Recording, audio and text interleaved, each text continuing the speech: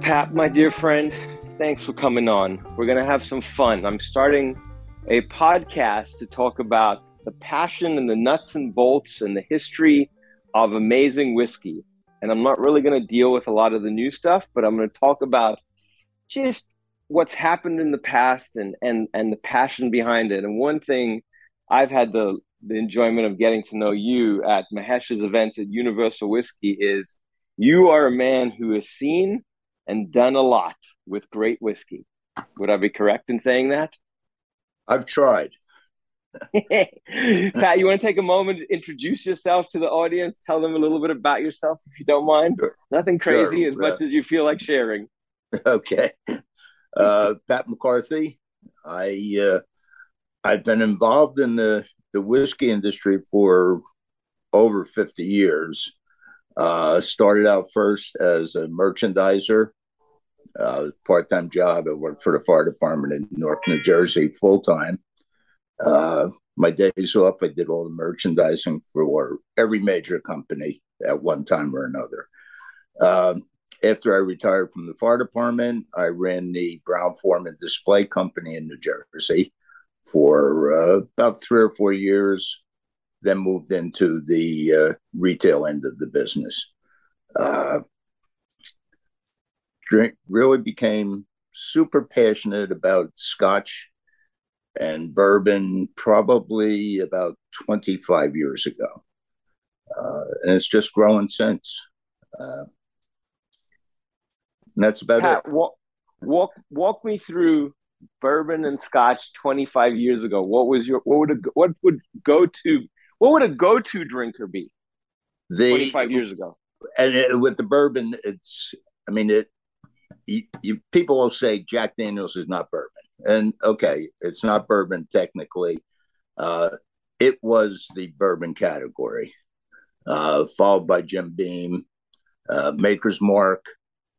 Maker's was considered the super premium bourbon at the time. But the average drinker, Jim Beam White, Jack Daniels, maybe if you were doing something special, you might have the Makers. And then Beam came out. So would Makers have been back then? Would that have been like the Johnny Walker Blue of bourbon? Yes. Hey, if you're doing something special, you bust out the Makers. Right. And there were people that were so locked into the Makers, though, that they wouldn't consider any other brand. It became probably the first cult whiskey. One of the best bottles of bourbon I ever drank was a Jim Beam White.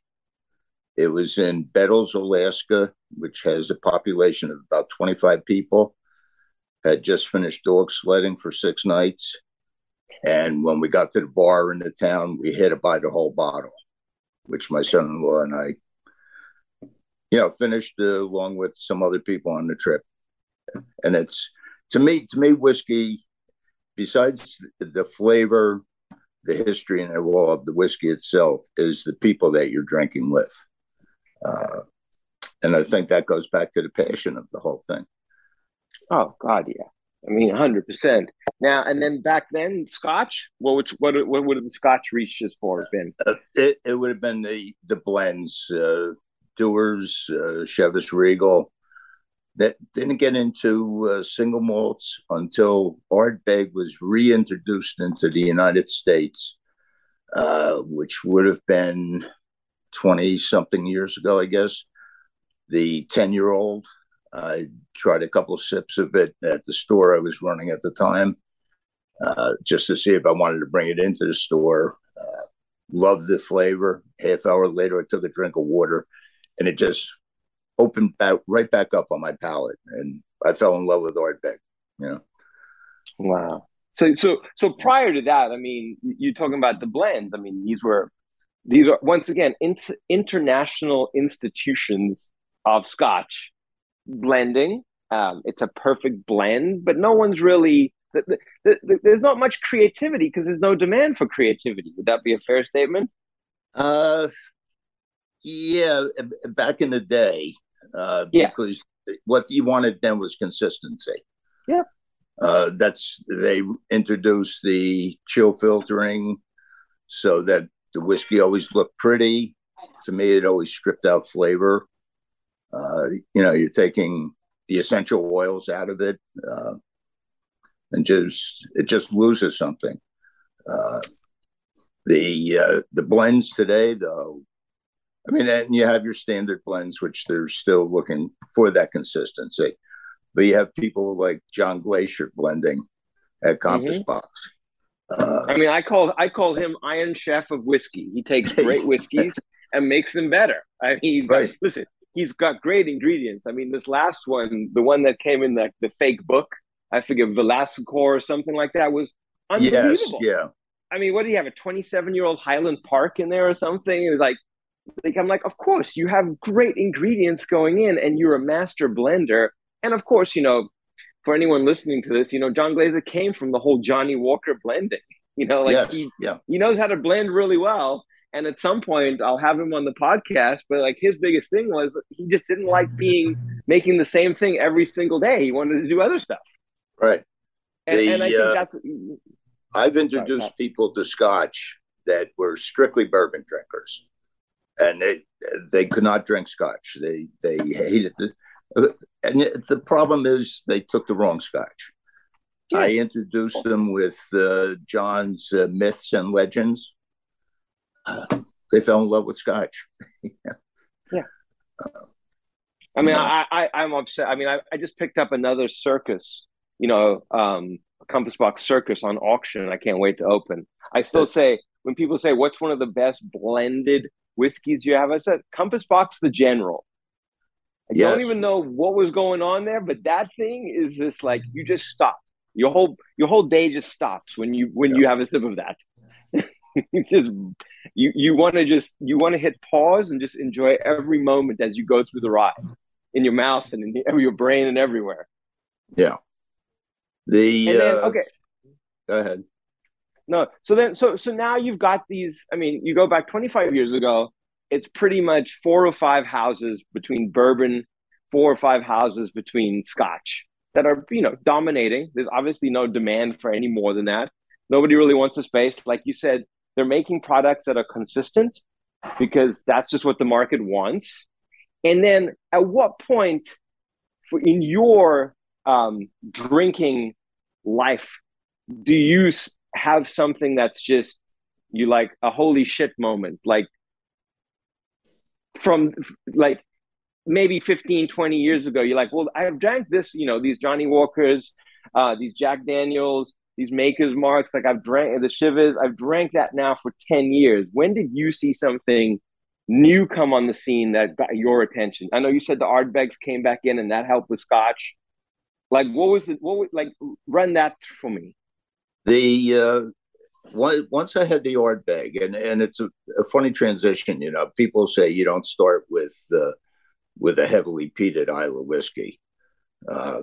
But from there, I branched out into the Dalmores. And, they just have some lovely stuff. Jura, when it came back. I just picked up a 27-year-old Jura on auction, a signatory release, God knows when. I was like, I'll take a 27-year-old Jura. Yeah. Oh, yeah. And that was Patterson at his. I mean, he's always in his prime, but I would imagine that's like when he's really hitting his stride. Yes, yeah, and I mean, he was constantly in the lab, we'll say. Before he was really out on the road all the time. There weren't ambassadors running around. He had his time to spend as a master blender. Well, I tell people what's the difference between now and the past is like now you have a cell phone, you have Zoom, you have email, 25, 30 years ago, they didn't have that. They just went to work and did the best job that they possibly could. And then they left. And maybe they took some booze home and had a good weekend or shared it with friends. They're like, hey, this was a great week. So Dalmore comes around, and obviously Dalmore comes into the New Jersey market yes, and comes across you, and then like, how do they bring that to market? I mean, it's I wouldn't say it was revolutionary for the time, but it was maybe the first. It was the first one that almost had a line extension. They had the 12-year-old. They had the cigar malt, and there was something else they had back in those days. But I mean, compared to today's prices, they were ridiculously inexpensive. But then and it was still blends though. The blends were still really driving the industry, from at the retail level. After Dalmore, you had the Johnny Walker, the Diageo collection.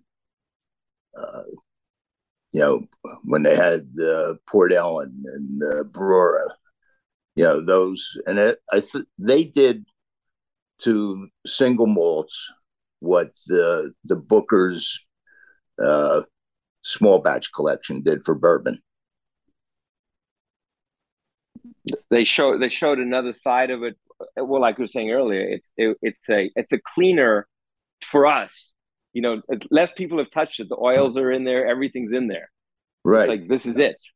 Yeah, and they would do promotions where they would taste across the line. They'd start with the Dalwhinnie and work their way up to Lagavulin, so people could actually, sit there in a bar, and they did a lot in bars in New Jersey anyway. The bar where you'd have a younger crowd willing to try things. They weren't locked into, well, I drank this because my father and my grandfather drank it. And that really, to me, that's what really got it kick-started. And when you say on those bars, I mean, I grew up in South Africa. You start drinking scotch way before you probably legally should, but it was always on the rocks. Like, nobody was drinking anything neat. Right. That I ever saw. I mean, I didn't probably start drinking neat till probably a decade ago, when I really like wrapped my head around the liquid. But before then, it was an encounter to be with friends and have a good time, and you threw a few rocks in there. Yeah. And I very seldom will have ice. If I have ice in a drink, it's usually a cocktail, an old fashioned. Yeah. But well, I will drink ice if I'm somewhere where I don't want to be there very long, and I don't feel like drinking a lot. I'll put ice in this. I can just nurse that drink, for 45 minutes and get the F out. Yeah, or if it's super hot and I'm sitting outside with friends I don't smoke cigars, but if they're smoking, I'll sit out with them. And it's really, really hot. Well, then maybe I'll throw a cube or two in. But I don't know. So now you've got the single malts are starting to like hit Jersey. Now, what's happening in the world of bourbon? And this, I'm assuming now we're up into the late 80s. That would, let me see. Yeah, late 80s, early 90s. Yeah. And the bourbons with the small batch collection from Beam, Booker's, Basil. I didn't realize Basil went back that far, to be honest. I knew Booker did. I didn't realize that Basil went back that far. Yeah, actually, maybe it's the mid 90s to late 90s. But they're the ones that got it moving. Back in the 70s and 80s, you had more companies, but then bourbon died. It was brown goods died. It became vodka and rum. I mean, I was doing nightclubs early 90s, and I remember the vodka rush. Like, it was just like, that was it. And you could have 37 different flavors of shitty vodka, and that's what they wanted. They're like, oh, do you have the black currant? Oh, do you have the strawberry? Yeah, sure, we got all that shit. Yeah. Schnapps. I remember schnapps was big. Ice cold schnapps. You would drink that, and the next day you'd feel like, a sugar hangover, the worst. Right. So basically, brown dormant. Yeah. Oh God, yeah, gin. Yeah. Which is when making I a drank resurgence now. I'm sorry. I feel like gin is actually making a resurgence now. It is. I still don't drink very much of it anymore. I No. always blamed it for the headaches. I think it was probably the tonic. There Yeah. was that, the sugar in the tonic giving me headaches. Uh, It, I basically only drink brown spirits. yeah, me Uh, too. and I'll drink rum, but it's got to be rum that drinks like a whiskey. Hmm. I don't care for the sweeter rums. Uh, I you mean, know, talk about the category of rum and there's no financial. I mean, I was in Costa Rica a few weeks ago for work, and the 25-year-old Furtacana is for like $127 a bottle. I'm like, oh my God, you guys yeah, took 25 years to make this and you're only charging that. And that always goes back to me in the current day and the pricing. I'm like, I don't believe that the stuff actually costs a lot. It's what the market was willing to pay for it that dictates the price. yeah. The whole thing with rum, though, if they put 25 years on the label, that doesn't mean all the rum in there is 25 years old. As No, long because they as don't have to follow the rules of Scotch or right, bourbon. as long as Yeah, they mix a little bit of it in, uh, there's a few on the market that are aged yeah. properly, but you know, and then people say, well, how come this rum is 25 years old and it's $120, and you have that 25-year-old Scotch for $3,000? So when does talking about the 25-year-old Scotch for 3,000? At what point does Macallan show up on the scene? Uh, let's see. I started at Bayway Liquors about 17 years ago, I guess. Okay. And at that time, Macallan was a nice brand. It was the 12-year-old was a better everyday drinker. The 18-year-old sold the 18-year-old for $150 a bottle. Which was a lot, no? It was, but it had already created the whole mystique, the romance about it being the best of the best. Uh, I sold a case a week, 12 bottles a week. It went, the 25-year-old was about $250, and I sold a case a month. And now, if I could get a case a month, I'd be happy. Well, that's what I tell And people then all the the price, time. They're like, "Where do you get your whiskey?" I'm like, "You can't get whiskey anymore. You no, literally have to be lucky." Like the whole game changed, and the game even changed more during COVID because I felt, at least out here on the West Coast, when the distributors lost the restaurants because they were closed for COVID, they went to the liquor stores and the grocery stores and started pushing out the inventory there. And then once those guys got comfortable and COVID was, quasi over, they're like, oh, sorry, you're not getting any more. right? It's going back. Yeah, It's going back to the restaurants now. yeah. That happened with the wine. Yeah. The allocated wine said they would sell to the restaurants. All of a sudden, now they're coming to the store and say, "Hey, we can give you 25 cases instead of your usual one case a year." You know, I brought a lot of wine home. Yeah. Yeah, and there's a lot of great wine out there now. There really is. I mean, same as whiskey. What I like about when we do our event, annually with Mahesh at Universal Whiskey is like they'll bring out random stuff. Like look what the Gordon MacPhail brings out this like distilleries I've never jumped into. I mean, I'd never drank a Royal Brocklaw before Universal Whiskey. I bought a 17-year-old on auction the other day to drink. Right. Heavy sherry cask. Like I'm like, Yeah. well, I kind of like these old little quirky distilleries where I honestly believe the guy that put that whiskey in the barrel, he just did the best job he could that day. Like that was it. He had no distractions. He didn't have to go show up in Korea to be a brand ambassador and do a show. He didn't have to do fucking Instagram. He didn't have to do shit. Yeah. He just did his job and enjoyed it. The I have noticed a lot of independent bottlers in the last like 10 years. Would you say that There's been a spike in independent bottling with the guys who maybe It were sitting on inventory. there we started dealing with independents probably before most people did. Back 15, 16 years ago, we had in the store about 275 different single malts. And a lot of them came from the independents. You had Douglas Lang, uh, Gordon MacPhail, um, the and then we started buying barrels from them. I had from Duncan Taylor a 19-year old Macallan that was aged only in a bourbon barrel, Wow. and I was selling it for less than $100. That's uh, And what would you say? Okay, in and 2022, what's market value on that? uh, 399 plus? it's got to be at least yeah. Yeah.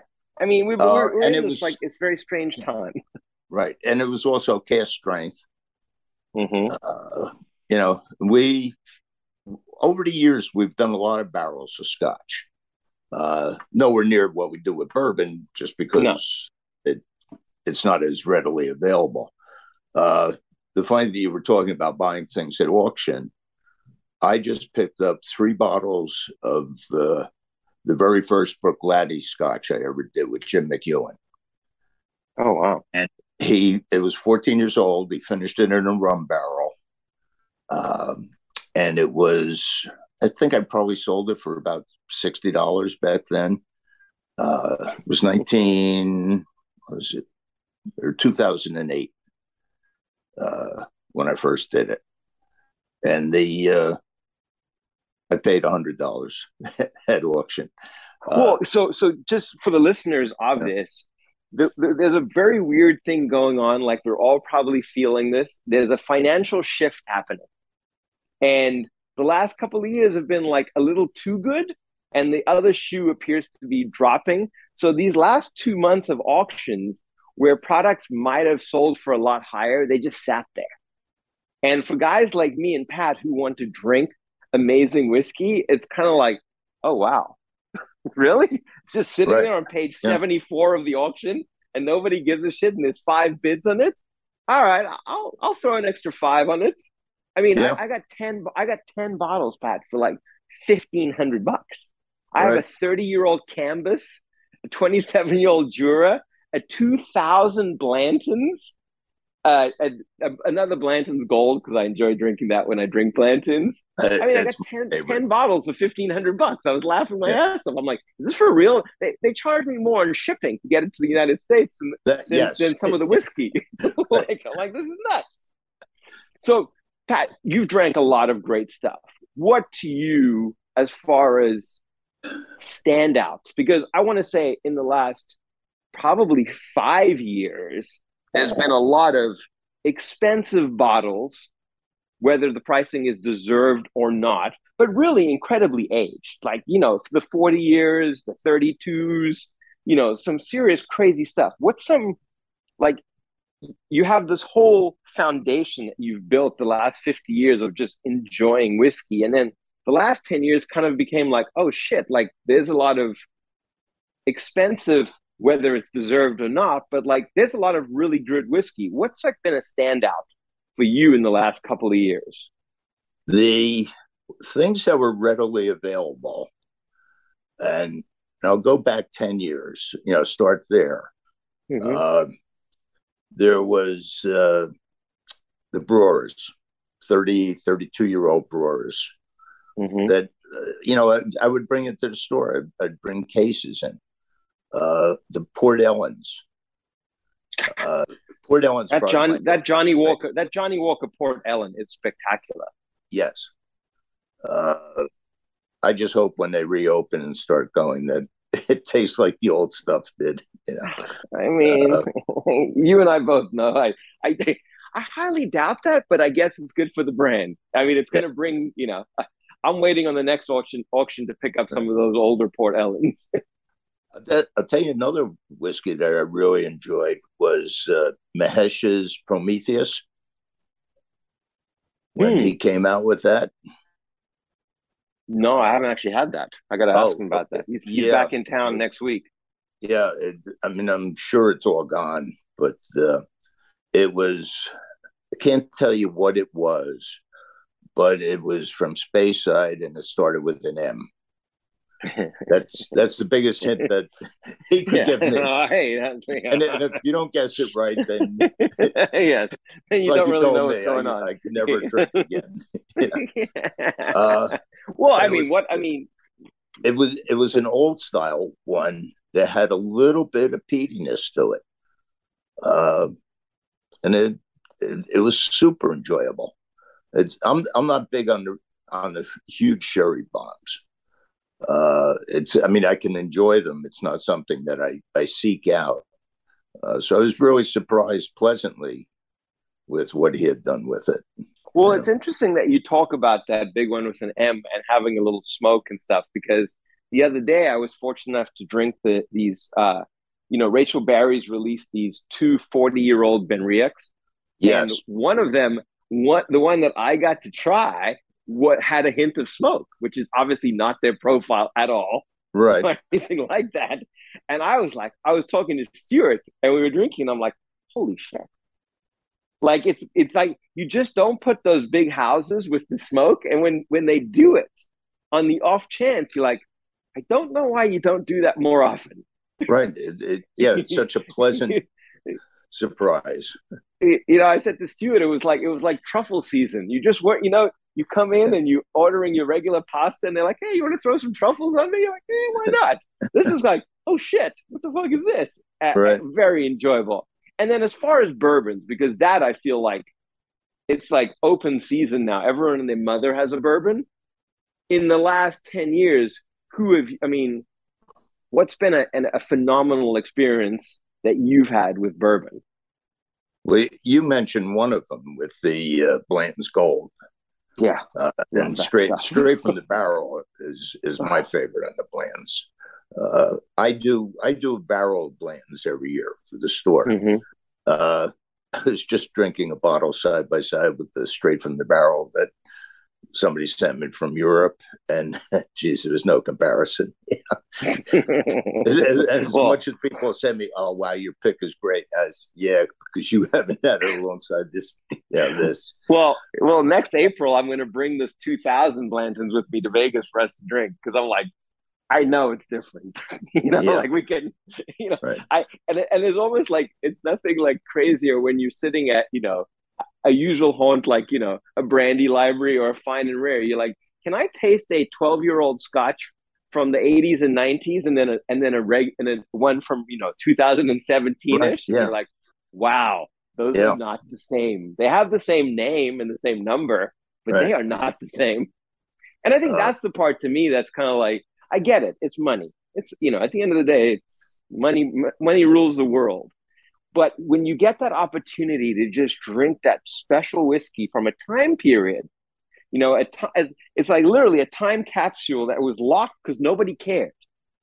It's a different whiskey. I just had some Glen Grant from 1955. It was just fantastic. The only problem was I didn't have enough of it. Well, so I was in Portland a few weeks ago for work, and there's a gentleman there, Tommy, who's got I feel terrible. I can't remember his bar off the top of my head. He'll come on the podcast at some point. But we did called the Ballard Cut. That's what it's called. Anyway, he has, I don't know, a couple of 1,000 bottles in his bar. And he took me down a history, Pat, of like the first Hibikis. And I had the first Hibiki 17, and then the 2017, obviously like night and day. Yeah. Then I tried those Pappy, the Wizards. He had the blue and the red one. I had the blue one. I was in shut the F mode, just sat down there. I was like, oh my God, what is going on here? And then we had like some 1960s Four Roses. That was not, and then he had a 1960 old Fitz, like right next to it. Yeah. And I'm like, it's just different. it's a whole caliber of greatness above everything else, but it's understandable because of that was the period. Right. We were down in Lexington. I was doing the barrel pick down there, and we were in the house, Justin's House of Bourbon, Mm-hmm. and I was drinking a 10-year-old Van Winkle from sometime in the early '60s, Oh, wow. and I mean it's just so nice, you know. I actually text Julian and asked him to come over and meet us. He goes, "Gee, I wish I knew," but Oh man. yeah. I mean, I tell you, one of the things that I drank that night was a 2003 Michter's just US 101. Mm-hmm. Oh my God. It was like Dr. Pepper meets bourbon. Like it's like I That's just sat there and it was just popping all I was like, I said to Tommy, I was like, this is like when my kids have those pop rocks and the shit just pops all over your tongue. This thing was right. just like exploding in my mouth with all, and he Yeah, opened it fresh. He bought it on auction. He said nobody wanted it. This thing just sat there. Nobody caught that it was from 2003. You know, they right. were just like, oh, this is just, your standard $40 Target Michter's pour. Yeah, And he's like, he got it. And I was like, holy wow, wow, wow. And yeah. then he busted out a couple of bourbons from Pennsylvania in that same era that Michter's originally was starting. Yes. Not the Michter's we know now, but like some of those old Pennsylvania whiskeys were. I mean, I have like a 23-year-old rye that was just nuts. I mean, I love ryes, so for me, it's I like Yeah, it's something and there. I think Michter's does rye so well. Oh, I mean, I still people Yeah, ask me what's the best thing you've ever had. I'm like, it's that 2014 Michter's rye, yeah. 25-year-old. Best rye I've ever had. I got to say the 2003 Van Winkle rye was was pretty darn spectacular. That's that's my It, it, favorite in their range is the rye.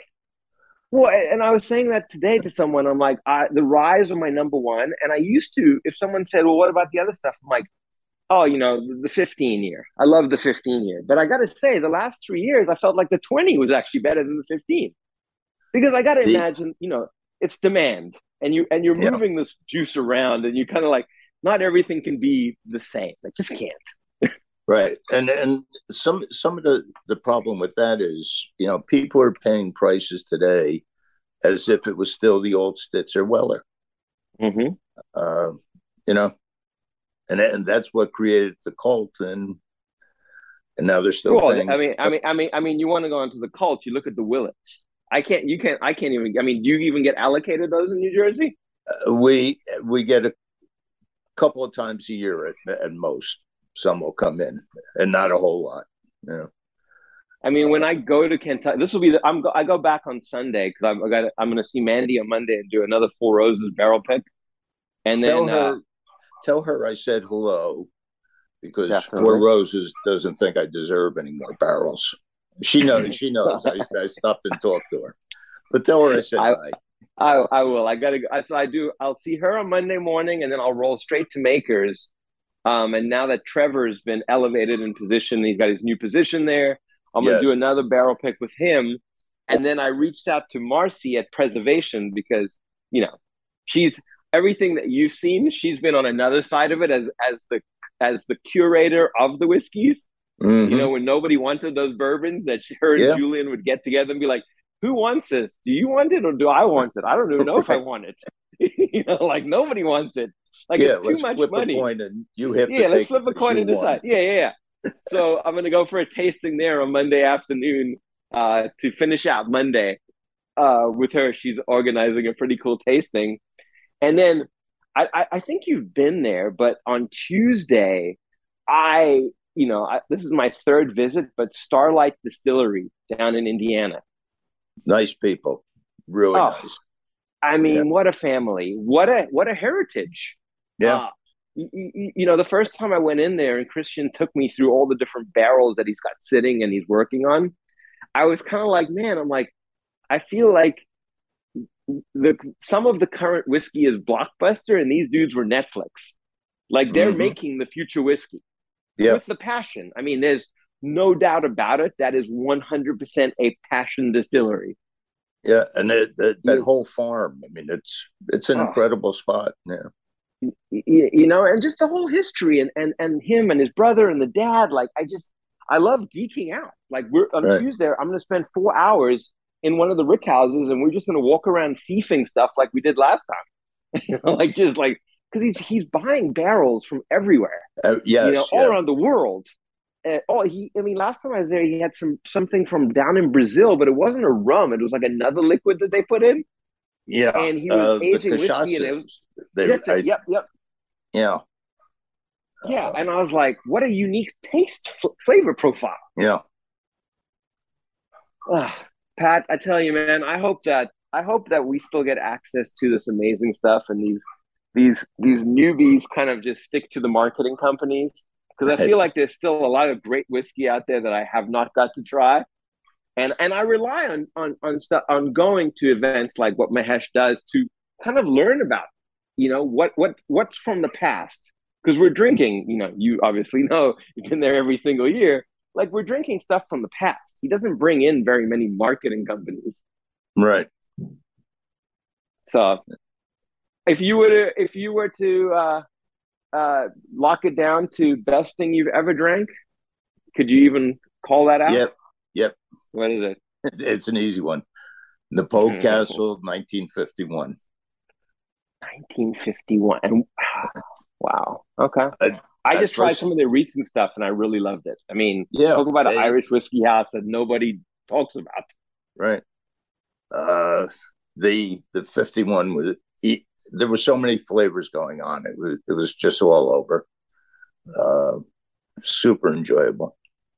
Okay. I got to look out on the next auction when nobody's buying. I mean, did you see Yeah, how the bourbons were like free? Like not one person on any of those two London-based auctions were like, we're not buying bourbon. right. Give a shit about it.